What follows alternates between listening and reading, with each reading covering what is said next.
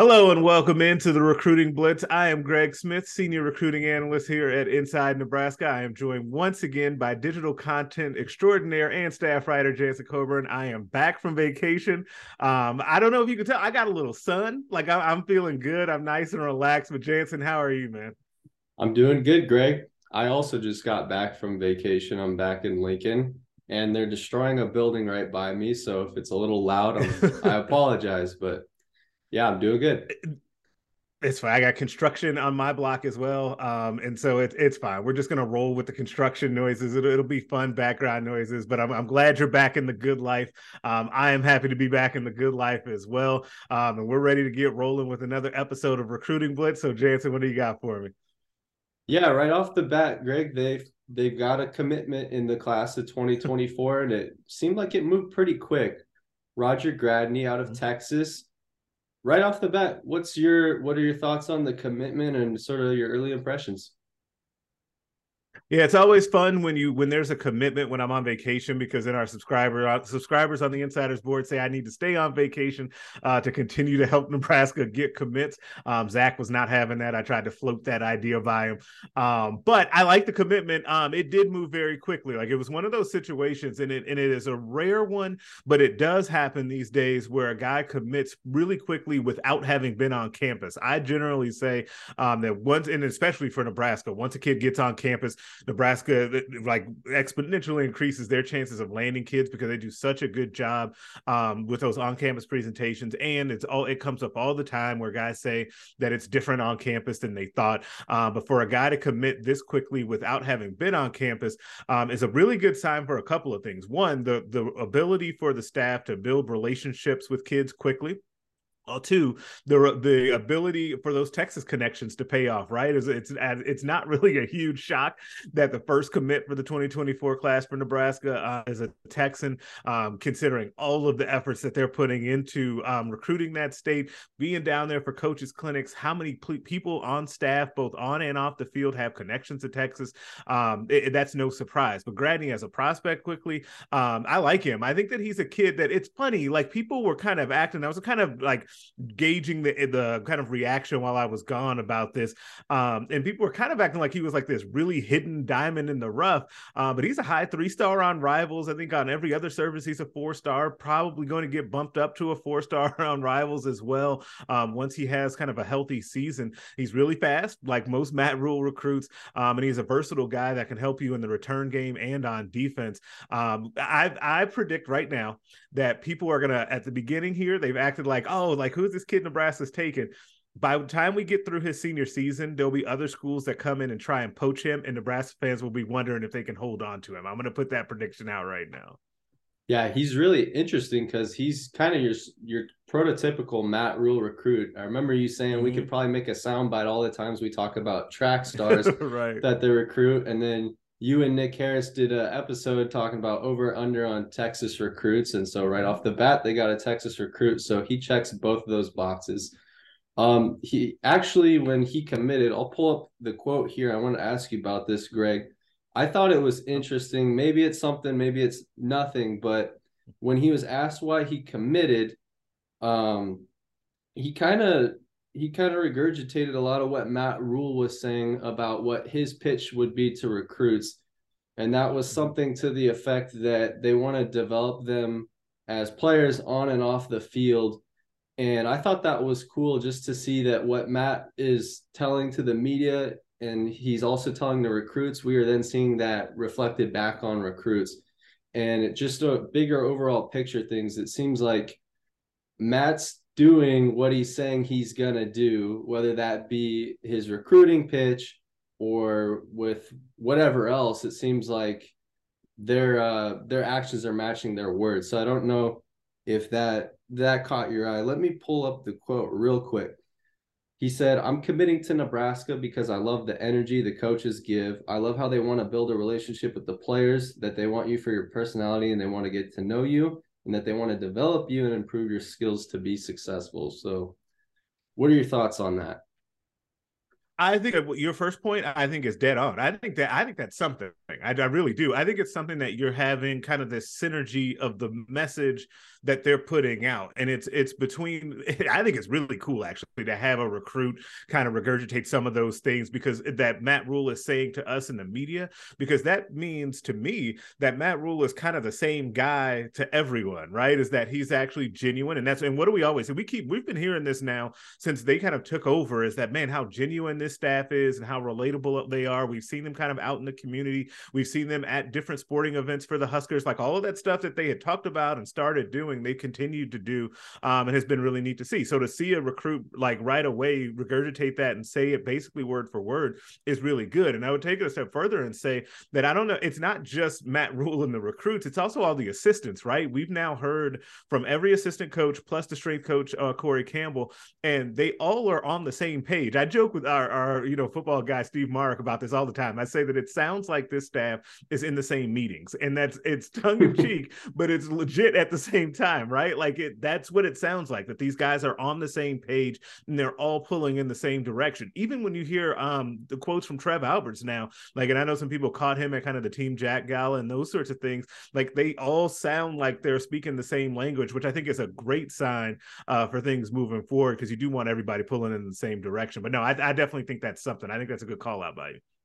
Yeah, it'll be really interesting to see if the on the field results reflect what they're saying they're going to do too. Because right. I know we heard him talk about running the football and all that stuff that Husker fans position love, switches and all sorts of stuff that they've talked about. Yeah, so it'll be interesting. But more on some of the 2024 recruiting. There's a certain in-state player whose recruitment has exploded while you and I were on our sort of vacation the last couple of weeks, and that's Carter Nelson, of course. He got a lot of really impressive offers in a short amount of time. And I think people already knew what kind of athlete he was and that he was a big time prospect, but this is just sort of affirmed that. So what are your thoughts on all the new offers he's gotten and the attention he's getting? Man, first of all, it's really cool. Like, I think that it is really neat to see a kid in Nebraska, especially an 8-man player, like getting this sort of attention and this sort of explosion. And it's kind of fun to see kind of how this can kind of snowball, right? As you see, he had some really good offers prior to this like big explosion. Like, obviously Nebraska had offered him already, and like Notre Dame had been heavily involved, and like many others. But this kind of recent slew of like SEC offers and like just everywhere else has been really cool. I think I saw a thing where like it was like Carter said it was the first time that Nick Saban had watched an 8-man player, like stuff like that. Like, it's just really crazy to see, and it's pretty cool to see that sort of thing for a guy in state get that kind of recognition. And to me, and I've said this before about kind of going back now a handful of years, or more than a handful of years almost, to Cam Jurgens' recruitment. And then the year after that, I believe, or 2 years after that, with Chris Hickman and Nick Henrich and those guys, when there were like 5 guys that got offered in state and committed. What ends up happening sometimes in those situations, I think, is a trickle-down effect, where you end up having a bunch of, like, you have a couple of big-time recruits that a lot of colleges come in, and then all of a sudden they realize, oh, there's actually a bunch of talent here in Nebraska. And so you've actually just continued to see year after year. Now, not everybody has been on the level of Carter Nelson, but every year now you have guys with multiple Power 5 offers in the state, and that's not slowing down. You see it with not just Carter, but other guys in this 24 class. So his explosion, I think, has been a long time coming, but also a testament to kind of some of the big time, especially track numbers that he's been able to put up. And I can read some of them off to you because I actually wrote them down before we came over here to do this. It's like he's running 11.05 100-meter dash. He's a 7-foot high jumper, 13.8 pole vault.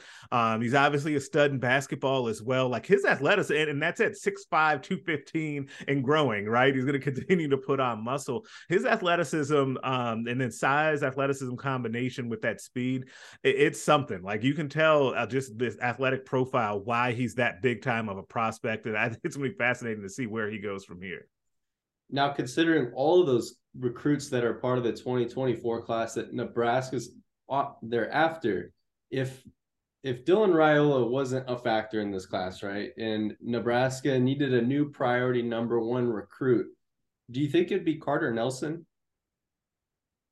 Man, it's so hard to say that. Well, I was going to say it's hard to say a tight end would be that number one guy, but we saw that happen with Fedoni a couple of years ago. So yes, I'm going to say that Carter Nelson would be the number one guy, because here's the thing that would happen. Now that I say this out loud, I'm picturing this, right? You've got an in-state guy that is going to end up being like, it's going to be fascinating to see where Carter Nelson's rating is. I was going to say he's going to end up being like in the conversation for 5-star, especially once he continues to once he gets back on the football field, and if he decides to go to camps this summer.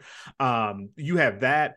Plus him being in state, you would want Matt Rhule would want to kind of make a statement by going after the big in-state kid that everybody wants. Like, yeah, I have now talked myself into Carter Nelson would be that number one guy if we lived in a world where Dylan Raiola did not exist. Even at a tight end, I think that he would be that guy for Matt Rhule, which is going to make this fascinating because it's not. There is a gap. Like, Dylan is the number one guy, and then there's a gap before you get to everyone else. But boy, I think that Husker fans really, really obviously want Nebraska to land Carter Nelson. And I would also, we talked about Matt Rhule and him kind of, putting into practice what he said he was going to do, right? Before Carter Nelson kind of exploded here recently, remember what Matt Rhule did. Remember during that last official visit weekend, they took time during that visit weekend to take a quick jet up to Ainsworth to be able to see Carter Nelson play basketball. There are pictures all over social media. So they already knew that he was going to be a big deal, or an even bigger deal, and they've been laying the groundwork there. So kudos to them for that too, and having that foresight. Yeah, and I was gonna leave this question out, but I'm gonna throw it in and ask you anyways. We talked about this before recording. Considering how much of a priority both Carter and Dylan seem to be for the staff, do you think it would sting more for Nebraska and the fans alike to miss out on Carter Nelson or to miss out on Dylan Raiola? Man, it has to be Dylan, because he's the number one player in the country, a legacy. His dad's name's in the stadium, his uncle's on staff, all of the attention that has gone into that, and the effort that has gone into being able to recruit him by Nebraska. So I think that Dylan it would hurt more.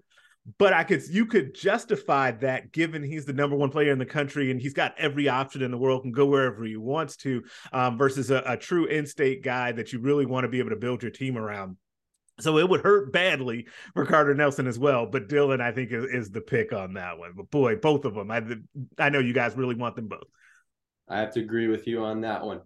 So now, kind of sticking on the in-state players in the class of 2024 in Nebraska, who do you think is most likely out of all those guys to commit first? Or we're assuming that there's going to be someone that commits to Nebraska from Nebraska. If it happens most years more than not. So yeah, who would you predict is the first player in the state that commits? Man, it's funny because they have 7 offers right now to in-state players, and any of them would be really good gets at this point, whether you're talking about Davon Hall, the wide receiver from Bell West, or his counterpart Isaiah McMorris. Danny Kalen, I'm going to put to the side a little bit at quarterback just because of Raiola and all of the talk there. Caleb Benning at Omaha West Side, Carter Nelson, who we've already talked about, Ashton Murphy at Elkhorn South.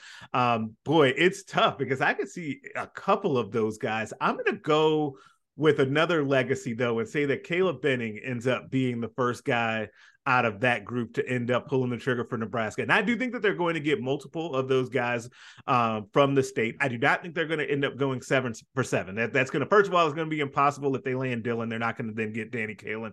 But it's also the competition for those guys is really tough this year. But I do think that Matt Rhule and staff will hold their own. I think that Caleb Benning will be the first guy from in-state to commit to the team.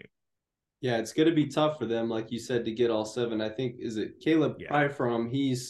It seems like his recruitment, he's had a really strong relationship with the Iowa coaches. And then obviously with Daniel Kalen, he's kind of on the back burner at the moment. You wanted to add something? Yeah, and I think that the Caleb Pryfrom situation is one worth watching too, because I don't think you're right. And then and he told our Iowa guys here, rivals, that, that those guys made a really good impression on him. But I do want to throw a caveat in there, is that impression was made while Nebraska was going through all of their turmoil, right? That was happening last year. As Scott Frost was being fired and as Mickey Joseph was the interim and no one knew whether he would stay on, then we know that he did not. And then Matt Rhule came in and those guys kind of had to start over. I'll let Matt Rhule and his staff take their chances taking the swing at Caleb. I think they'll be Caleb Pie for him. I think that they'll be able to get back in there. But yeah, the Iowa offensive line situation is always a tough one to try to bust into, because they do well with that position. So we'll see. I think they still have a chance there. Yeah, they're mega consistent with O-line, so it's understandable why they're very interested. Good at that. Now, we saved the best for last, most interesting for last. And of course, all the Dylan Raiola news that popped up out of the weekend, kind of unexpected. It was unexpected for me. I don't know if it was unexpected for you, if there was some rumblings about what was going on there. Greg, what did just take place over the weekend? That was quite a spectacle and a social media explosion. It definitely was. Yeah, it did. That's a great way to put it. Okay, so I will peel the curtain back here. So I'm on vacation, right? I was on my cruise, for those of you who don't know, because I told the board, down in the South Caribbean. And Thursday of last week, I had actually spoken with Dominic Raiola, and we were talking because I was asking him about the Georgia situation. And like, I've heard these rumors, like people are blowing up my phone about a potential visit to Georgia being canceled.